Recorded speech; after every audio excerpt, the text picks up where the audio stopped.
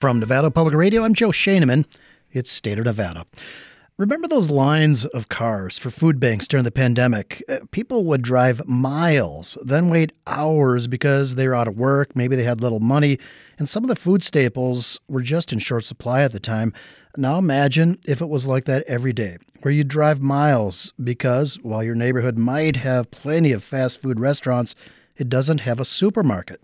And then what if you don't drive? Well, 1 in 4 residents in Las Vegas's historic West Side district are food insecure, meaning they have no or little access to healthy food. The city is trying to change that, and we're going to get into how. City Councilman Cedric Creer and County Commissioner William McCurdy II are with us to answer lots of your questions, but we're going to start with Tyler Perry. He's an assistant professor of African American and African Diaspora Studies at UNLV. He's also vice president of the African American Intellectual History Society. Tyler, welcome back to State of Nevada. Thanks so much. It's great to be here. Great to have you here again. So, first of all, just a little history on the historic West Side District. It's been predominantly black since the 1920s. Why?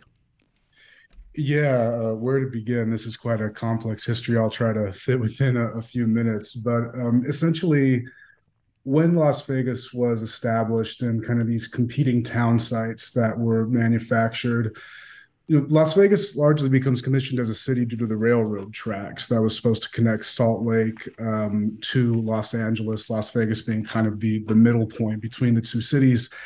And what we now call the historic West Side began as the McWilliams town site, which is effectively a town site where houses and real estate was being sold to eager people that were moving into the city.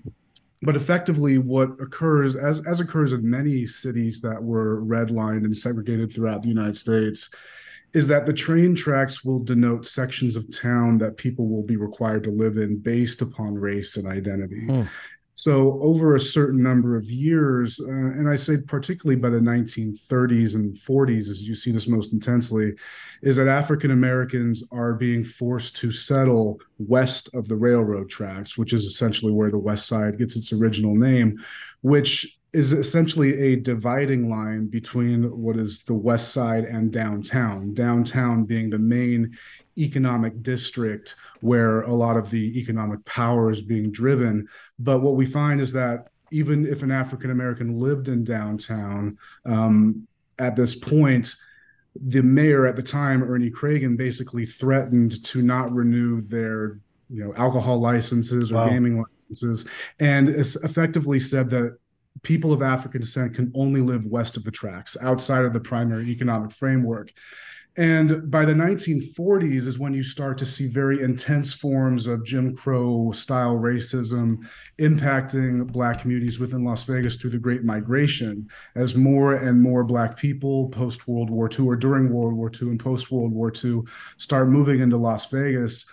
They are effectively steered toward and forced to go to the West Side, and people effectively will not sell them homes. They will not rent them properties anywhere but within this contained area of the West Side. And so essentially, even though there is no real what you'd call de jure type of segregation that's occurring, it's de facto forms of segregation to where the entire white community of Las Vegas had determined that Black people could only live in one area of the city. All right. That is a great foundation for what we're going to get into. Today, as I said in the introduction, almost a quarter of the residents in that area are below the poverty line. How does history connect to or play a part in the poverty today? Well, the reality of this is that this is by design. This does not occur just by accident. I mean, the West Side, primarily because it was home to a majority African American population, meant that the city effectively ignored its development. So one thing you find within the oral histories and the testimonies of African Americans who've lived in Las Vegas for a number of years and first settled in the West Side, particularly prior to 1960, one of the things that becomes very clear is that African Americans come to Las Vegas because they can certainly get higher pay. It's preferable to the sharecropping systems of the Jim Crow South that many of them were leaving, but they also found that the segregation policies that they left behind were very familiar to Las Vegas, nicknaming the city the Mississippi of the West because the policies were so intensely enforced within this area of the country. And what you find are a number of complaints, often leveled by the NAACP and local activist organizations, to where when you looked at the development going on in Las Vegas as it was expanding in growth in the mid 20th century, the one place that was not being developed at the same rate or even close to the same rate was the historic West Side. So one of the things that you might see if you look at images of the West Side in the 1940s or the 1950s is effectively dirt roads, tents, and shacks, which basically means that you have an area that borders the thriving downtown, the lights and the casinos, the gaming that attracts tourists from throughout the country, celebrities performing. Right across the railroad tracks, a few blocks away, you have people effectively living in conditions that would have been intolerable by most regards throughout the country. And so African Americans essentially find that the government is intentionally ignoring this area. And this will also lead to devaluation of homes that are built on the West Side. And so it's very difficult for African Americans to effectively build intergenerational wealth, both through the policies that prevent home ownership in other areas of the city, as well as a devaluation of the homes and the prices that exist within the West Side. And Professor, a big reason we're talking today is because the West Side District has been and remains a food desert. There have been many efforts over the last 20 years that I can recall to change that. Some stores or supermarkets were opened and then closed. Mario's Grocery is there, very small, though it will reportedly be expanding. But Professor, for people in that area, I wonder if you could talk about the unique challenges that they face to get businesses like that there, or why that part of downtown really hasn't been given, I guess, even in recent times, except for the last few years, and we'll talk about that with our other guests here today, hasn't been given the same kind of attention from government that say East Fremont or other parts of downtown were given? Yeah, I think the best way to answer this type of question is one of the problems with certain governmental policies is that they attack one issue in an isolated fashion. So if a area is a food desert, for a number of politicians, the first answer is, well, let's build a grocery store. But you can't detach the realities of food desert from other conditions that also impact these communities, namely that educational infrastructure, problems with policing and mass incarceration, problems with intergenerational wealth, abilities for transportation.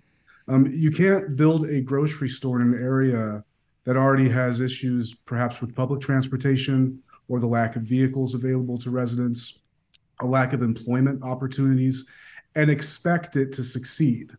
You have to kind of rebuild and really reimagine and revolutionize the entire infrastructure of this community, because for multiple generations at this point, it's been devalued and divested from. And so the solution can't just be, well, let's build a grocery store here and expect that this means that the problem is solved as far as food data. Now, it might help. It might help for a short term, but if companies are based upon profits and sales, you can't just anticipate that an already impoverished area is going to be able to maintain that particular standard, because businesses will close and they will move out. Yeah. They have no loyalty to these areas in many ways. And so you also have to invest internally within the infrastructure and get the community to buy into your project in all ways, not just one.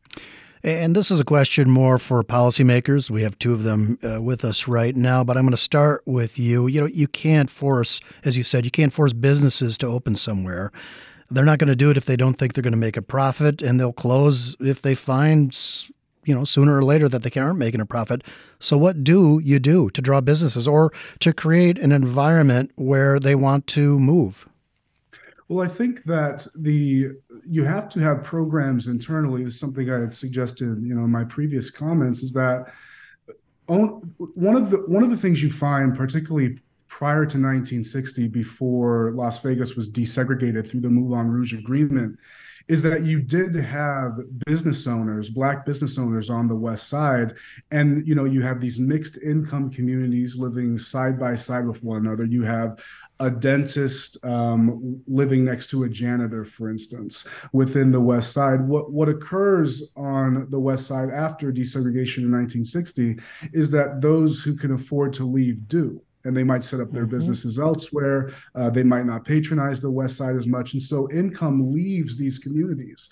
So the ultimate solution is that you have to find a way to ensure that the money and the income and the infrastructure is staying within the West Side, rather than people maybe patronizing here and there, maybe on the weekends. You have to find a way to ensure that the rising generation who's going to come of age on the West Side actually stays on the West Side. You bring kind of that economic and educational power to this particular area in order to build it up. And you see this prior to 1960. And one of the reasons that there's a lot of decay on the West Side after 1960 is that the money within the Black community largely leaves, and the government does nothing to address that problem. It basically leaves the area on its own and just assumes that on occasion they can donate maybe a few $100,000 here and there to programs without actually fixing the root of the problem in the infrastructure. Really interesting.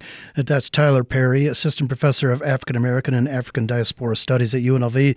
In this Black History Month, we're talking about one history that hasn't changed a lot, and that is the food desert that many experience in downtown's West Side District. In 2016, Las Vegas and the UNLV Downtown Design Center developed the Historic Urban Neighborhood Design Redevelopment Plan, which is better known as the 100 Plan. Councilman Cedric Creer, whose Ward 5 includes the West Side District, has been pushing the city to actually do some of the things outlined in the plan. And that's kind of a rarity when it comes to government. Councilman, welcome back. Thank you, Joe. Thank you for having me. Yeah, I always say that we're moving at government lightning speed with the execution of the 100 Plan in action. Well, it sounds like you are actually getting some of the things done. Yeah, and the plan itself, it lists 8 needed changes. On page 14 of the plan, and I've actually read this. Thank you. It says the historic West Side is a food desert facing the highest level of food insecurity in the Las Vegas metro area. And then it proposes a 3-story building that would include a co-op grocery store on the first floor. Partners would be UNR Extension, 3 Square, and the Las Vegas Culinary Academy. This plan has been out there for a while now. So where is that particular idea? Is it happening? Sure it is. We're moving forward with, exactly what we said we're going to do. The 100 Plan started out as a 100 Plan, and now it's evolved into the 100 Plan in action because we're actually doing what we said we're going to do. We've taken James Gate Park, which is closed for a number of years for different reasons, and we are now creating a educational agricultural space there. The first phase of our action to address the food insecurity at James Gate Park is the delivery of 2 40-foot containers that we have just started growing our leafy greens that we're going to give back out to the community. That was possible because of a $500,000 grant by MGM Resorts, which we thank them for. They wanted to be a part of the solution and not just talk about it, and they wanted to be a part of it. So we thank them for that. And that is phase 1 of us addressing the food insecurity need that is taking place in the historic West Side. Phase 2, co-op grocery facility, where we'll grow and we'll work with our partners within the community as well as 3 Square to give what we grow back out to the community. And then phase 3 is going to be a 3-4 story tall hydroponic grow facility that will allow us to increase our crop production, as well as we're going to attach some housing associated to it for workforce housing in the community. Hey, I want to go back to the 3-story building that would have the co-op grocery. And you just heard Professor Perry talking about, you can't just put a grocery store somewhere and expect it to survive. So what are you doing, I guess, to incentivize a grocery store to come there? And do you think it's ready for that just yet? Well, sure. Look, it's not just a grocery store. I agree. And the 100 Plan in Action lays out our strategic initiative to revitalize the entire community as a whole. addressing the food insecurity is one facet of that. Workforce development is another facet of it.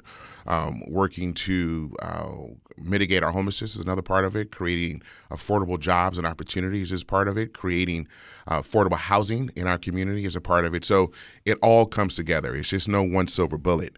And we have had a challenge with getting a grocery facility into the historic West Side. Going back to Magic Johnson at Edmonds Town Center, then the Vons leaving, with others coming in, and we haven't had the quality of stores that we need.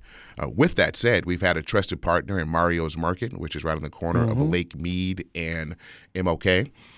They have been not only a great resource for the community, but they've been a great partner within the community. And so the city has made an investment into Mario's Market to move them next door into the old CVS store, which is going to allow them to increase their capacity. They're going to have a deli. Obviously, they have their food that they always serve. And Mario's Catfish is famous all around the world, but it allow them to increase their production of in wares that they give out to the community. They're going to have a bakery, like I said, and it's going to be a much more improved store within the community. I want to get more into as well the plans for James Gay Park. But Kim from North Las Vegas, welcome to the program. Thank you so much. So I spent some time back in Eastern Massachusetts, and one of the former employees of Trader Joe's, I can't remember his name, started a nonprofit called The Daily Table. And they have 2 or 3 locations. One of them is in Dorchester, which is a neighborhood in Massachusetts, which is underrepresented as far as grocery chains. And it's a nonprofit. I went to the Dorchester store a couple of years ago. One of my friends is one of the managers there. They have a prepared food section. They have a huge kitchen. They have fresh produce. They have formed partnerships with all kinds of food distributors all over Boston. They have diverse kinds of foods for the neighborhoods that they are in. And one of the cool things is the people who work in the store live in the neighborhood. So it's well represented. It's ethnically diverse as far as employees. Like if you show up, you might see your neighbor who's a grandma. Her family and her grandkids might come in and say, "Hey, Grandma, how's it going?" It's generationally diverse. It's just amazing, and it's nonprofit, and they have these great partnerships. And I was thinking about like all these great food distributors during COVID who were losing money because the food was going bad and they were throwing food away and gallons of milk were being dumped into fields. And it's like, we can do better. I mean, it seems like sometimes we're just scratching our heads all the time. But I mean, the Daily Table in Eastern Massachusetts is a nonprofit that is just killing it. Sounds like a really interesting idea. Cedric? Yeah, well, the concept that that she's talking about, we're actually looking to execute as well with a co-op grocery facility. We just had a great meeting the other day with the Just One Project with Brooke and Neubauer and her team regarding something like that.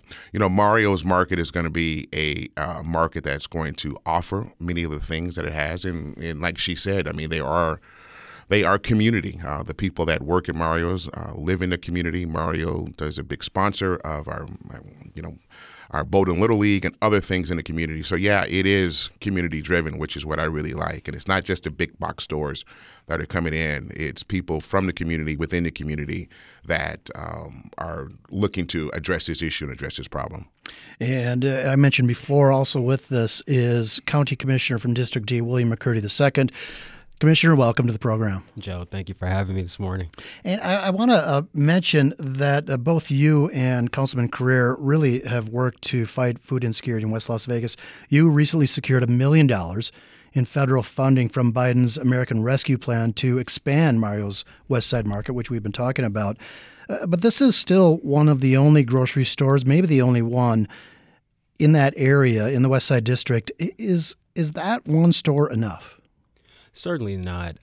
But one thing that we noticed due to the COVID-19 pandemic and the unprecedented unemployment levels that followed in Clark County's hospitality industry, as well as throughout the entire county, is that food insecurity became the focus once again.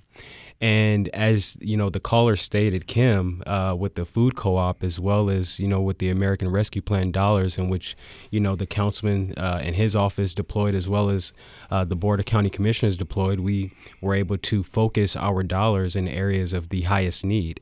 And some of those highest need areas were, not only food and insecurity that ensued through the COVID-19 pandemic, but this had been a problem much more well before the pandemic even hit. So we deployed $1 million to Mario's Market. He is going to utilize those funds to go with the loan that he is getting. But this is what community do. You need government, you need public, you need private, and you need some philanthropic dollars to really make the change that we seek to make. So not only in food insecurity are we deploying dollars due to the American Rescue Plan Act, which is now law, and we're so grateful for, because Nevada received nearly $4 billion thanks to our federal delegation. But Clark County received nearly $440 million. And we prioritized as a board that we were going to focus in 3 areas. We were going to focus on housing, where we deployed nearly 1/3 of all $440 million towards affordable housing. We're going to deploy money towards, and we did deploy money towards broadband infrastructure and connectivity in our most at-risk communities, making sure that in the face of future pandemics or emergencies, we can respond and be more resilient when those situations arise. But also, we're going to focus on making sure that we're supporting small businesses and making sure that they have the resources that they need to be more resilient as well. So we're thankful for Mario's, thankful that we were able to deploy $1 million towards, his expansion of the grocery store, which is also going to increase the workforce in the community. He's going to nearly double his current workforce, which I believe at this moment is about 30. He's going to go from about 30 employees to upwards around 70. So a little bit more than double. But what that means is that we have families that are going to be able to do better because now they're working in the community. We have community that's going to do better because they have more nutritious foods. But also we see how, again, government and the private industry can work together. And this is just one small example of some of the initiatives that we're taking to combat food insecurity, but also provide a much better quality of life through nutritious foods. Do you know when that might happen? When that expansion will take place? Yeah, so construction is already underway, and more is happening. And probably this summer, it should be open and offering services to the community. I have to say that the first person that I really heard talk about food insecurity in our community was Commissioner McCurdy when he was in the state legislature as assemblyman. And, since those conversations, he really brought the conversation into the community. And since then, we've made a lot of progress in moving forward with it. The city of Las Vegas has gone into an MOU with a company called Vertical Harvest. MRU? Memorandum of Understanding with a company called Vertical Harvest, which, we're looking, I talked about phase 3 of our Vertical Harvest facility. And we're going to build a 70,000 square foot Vertical Harvest facility, 4 or 5 stories there. They are doing work now similar to this in Jackson Hole, Wyoming, as well as in Maine also. And so we're working with them to get this going. You mentioned William McCurdy when he was in the state assembly, and Commissioner, when you were in that assembly in 2019, you introduced the Nevada New Markets Jobs Act, and that would give tax credits to businesses that invest in underserved communities. For projects between $300,000 and $3 million, it provides funds for up to 25% of the cost of that project. That's huge. The thing is, Nevada's own website calls the tax credit, quote, Nevada's little-known source of funds. So I wonder if cities like Las Vegas or North Las Vegas are taking advantage of it. Do you see things happening with that fund? Yes, and that policy was initially sponsored by then Assemblywoman Dina Neal, who was literally on the forefront of identifying ways to support smaller businesses. And coupling that policy along with the Fresh Food Financing Initiative, which is housed out of the Treasurer's Office, in which we passed in the 2019 legislative session, and that was Assembly Bill 326, the sole purpose of all of these different, I call them tools, the tools that we offer to developers to come into areas that have been, divested from and not really thriving economically the way that they should, is to offer them an opportunity to get funds through these tax incentives to be able to mitigate costs to their overall construction projects. And you said it's 25%, which is significant when you look at the overall cost of construction and the I guess the inflation that has crept into the area. So what we're seeing now, and the councilman can speak to this as well, because he is also dealing with it real time with this new development that's going to be happening off of Jefferson and D Street. Mm-hmm. And I believe these tax credits were deployed for that project. But for these credits, maybe it doesn't come to fruition. Yeah, with the whole development of the revitalization of the West Side School, which I have to give a plug, is celebrating 100 years this year. It's the first school in the history of Las Vegas. And we use new market tax credits for the $16 million reinvestment into that school as well. So it is a vital resource that many developers are looking into as well, not only just municipalities. Laura on Twitter has this comment: Mario's is not solving West Las Vegas's food desert problem. We also got an email from Penny in Ridgecrest who says, I agree there needs to be an investment in infrastructure. Bring in the arts. Perhaps the Smith Center can have an outreach or joint program with the West Side. It could be a new renaissance. I visited a museum that was, I think, near the old Moulin Rouge. It's been a while since I visited Las Vegas, but I think the West Side has a library or libraries. Give them funds to promote their programs. I want to welcome Cheyenne Kyle and Tamika Henry. They are both with the collective Obodo. Tamika, Cheyenne, welcome to the program. Hello. Thank you for having us. Good morning. Morning. It's great to have you here. And talk a little bit about what you're doing. You're already working on something helping bring healthy food to the West Side. Talk about that. Yes. So we are the Obodo Collective. Our mission is to provide long-term solutions and support to eliminate multi-generational poverty. And part of our project is we've built an urban farm on the historic West Side. So we want to increase access to fresh produce for our community. So we do have a farm. It's on a half acre of land, and we will be opening a small green grocer right here in the historic West Side for the community. Well, where will that be? Our address is 1300 C. 1300 C Street. We are a block away from the James Gay Project, mm-hmm. which we have been proud supporters of as well. I wonder, what are some of the biggest challenges that Obodo Collective has faced so far, I guess, in addressing food insecurity in that area? Well, some of the biggest here's Cheyenne. She's our director of food program. Hi, Joe. Thank you so much for having us. Yeah, go ahead, Cheyenne. Thanks, Tamika, for just that beautiful statement and just a great introduction to Obodo. For those who may not be familiar with who we are and what we do, we are a Black female-led organization. We have been working consistently in the historic West Side, and I run this project. This is my heart. This is my baby. It took 2 years for me to get it to the point where it's at now. And there's definitely still a lot of work that needs to be done.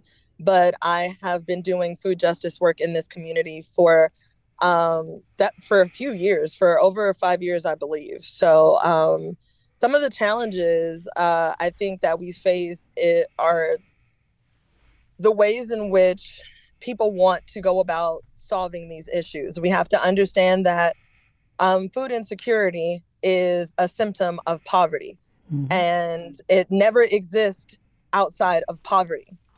So it was very awesome. It was super awesome to hear everything that Professor Perry was saying earlier and just getting that historical background, because it is like he mentioned, this is redlining. This is oppression. This is all of those things. And when you look in this neighborhood, you see the symptoms of that. The reason that there hasn't been grocery stores over here or any development over here is because grocery stores or developments, businesses, they tend to go where they, like we mentioned earlier, they feel like they are going to receive a profit, right? So it kind of directly speaks to what the value of the community is assumed to be. Mind you, a lot of the investment over here, because it's not that there hasn't been any investment. There's plenty of gas stations. There's plenty of liquor stores. There's plenty of those over here. It's not that there hasn't been any sort of development, but the intentional investment into this community and into the health and well-being of this community, it cannot just come from putting up a building. It has to be something that we have to try to edify the members that live over here. We have to talk to them. We have to empower them. And that is what I specifically do here at our urban farm. Yeah, I kind of wonder,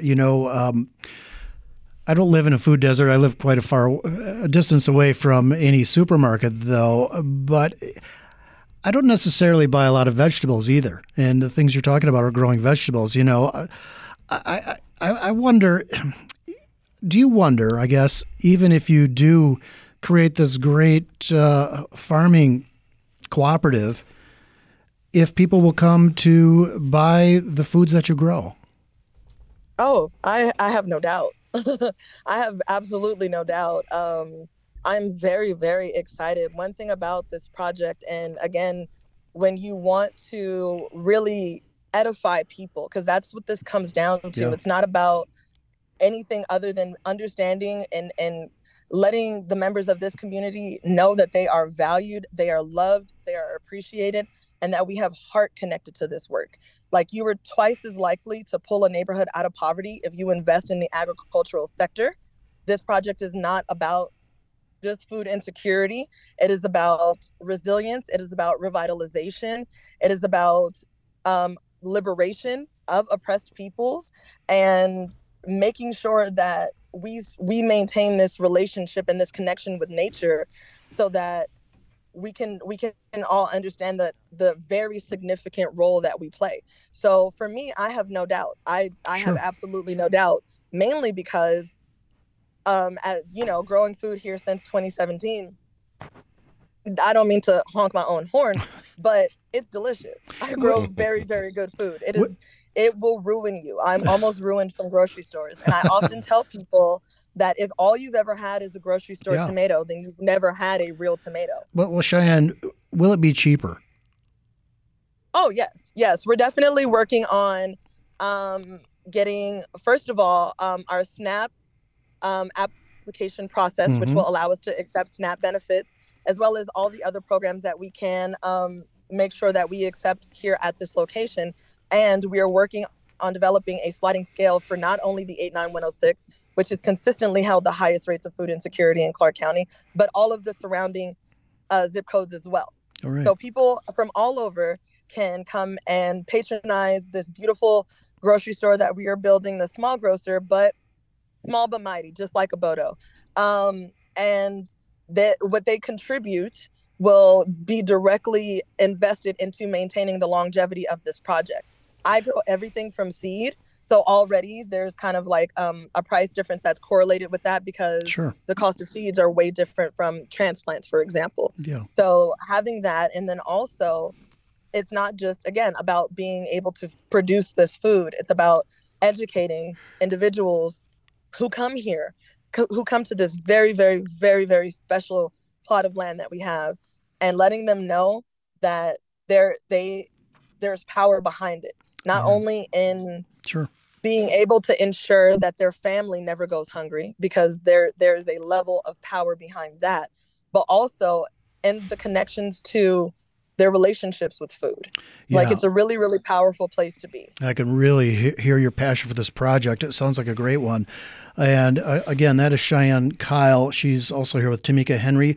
They're both with Obodo Collective, which is it's a nonprofit organization that's bringing an urban farm to the historic West Side District. That's what we're talking about. The district for a long time has been a food desert. There are many, many efforts now to change that. And I want to get into the question why that's all happening right now. But first, I want to get to some of these calls. Paul from Las Vegas, welcome to the program.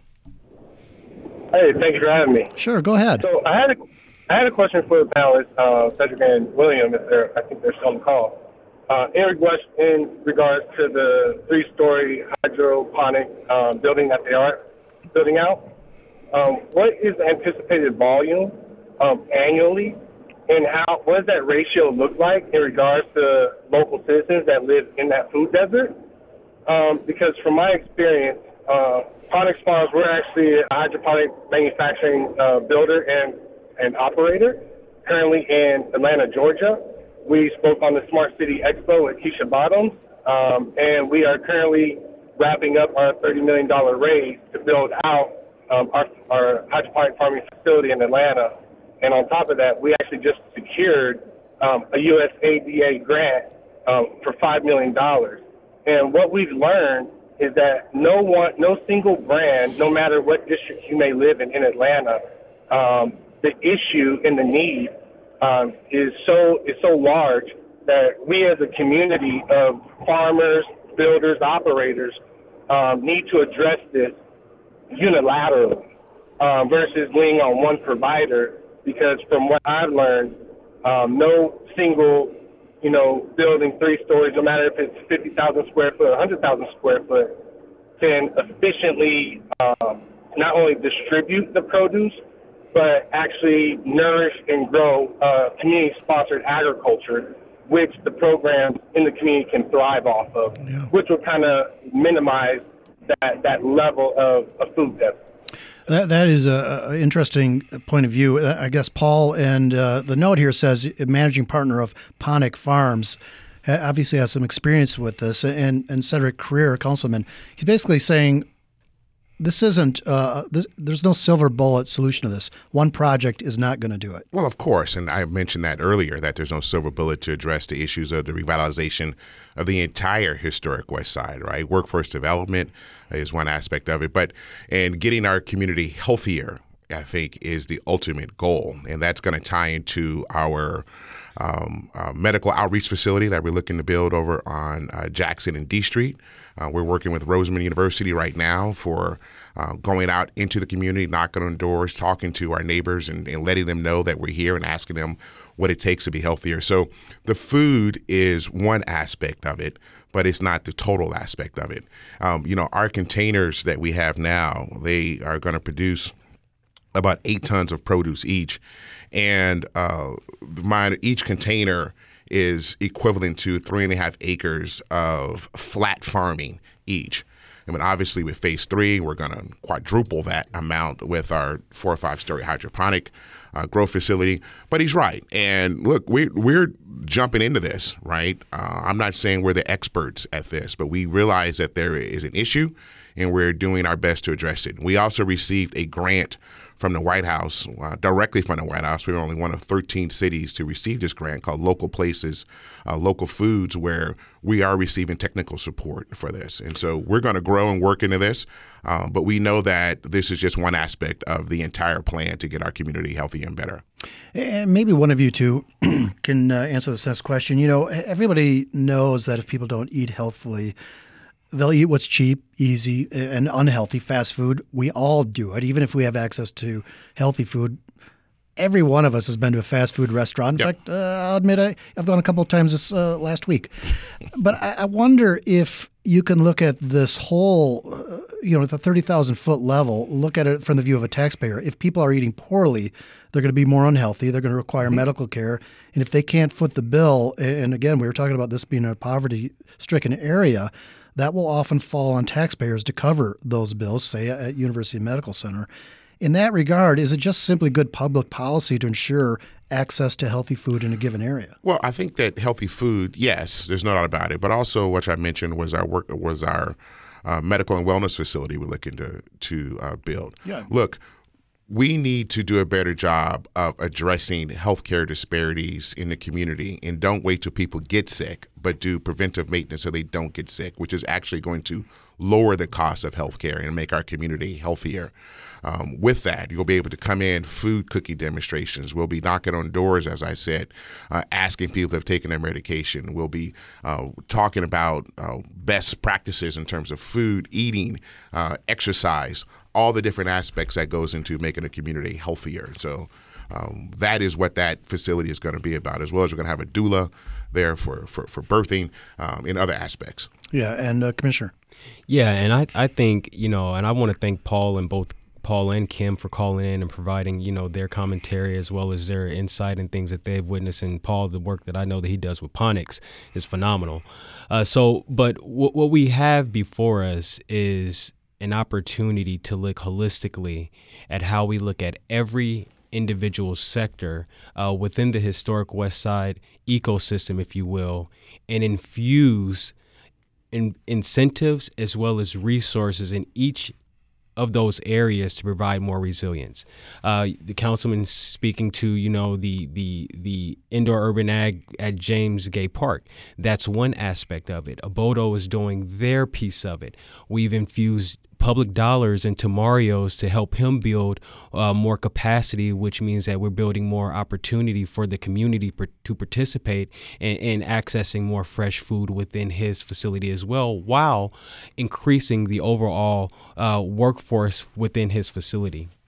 And the county has also infused $4 million into a co-op within the east of Las Vegas as a pilot program to determine exactly how that's going to go and how we can also, after we get through that pilot, duplicate that project. And actually, in my opinion, I think we need to have regional food distribution sites. It can't be, situated geographically in one particular area, but we have to look at the overall heat map of the food insecurity map to see exactly where we need to put these and where we can make them easily accessible for the folks who are not only on the bus line, but folks who are not as secure within their transportation as well. So we're looking holistically at it all, but it's not a silver bullet. But if we work together and we communicate with all of the industry level experts as well as the governmental entities, from the federal government on down, I believe we'll make a significant impact. Yeah, that communication is key. And Professor Tyler Perry, I wonder if you have an answer to this question. When an area does overcome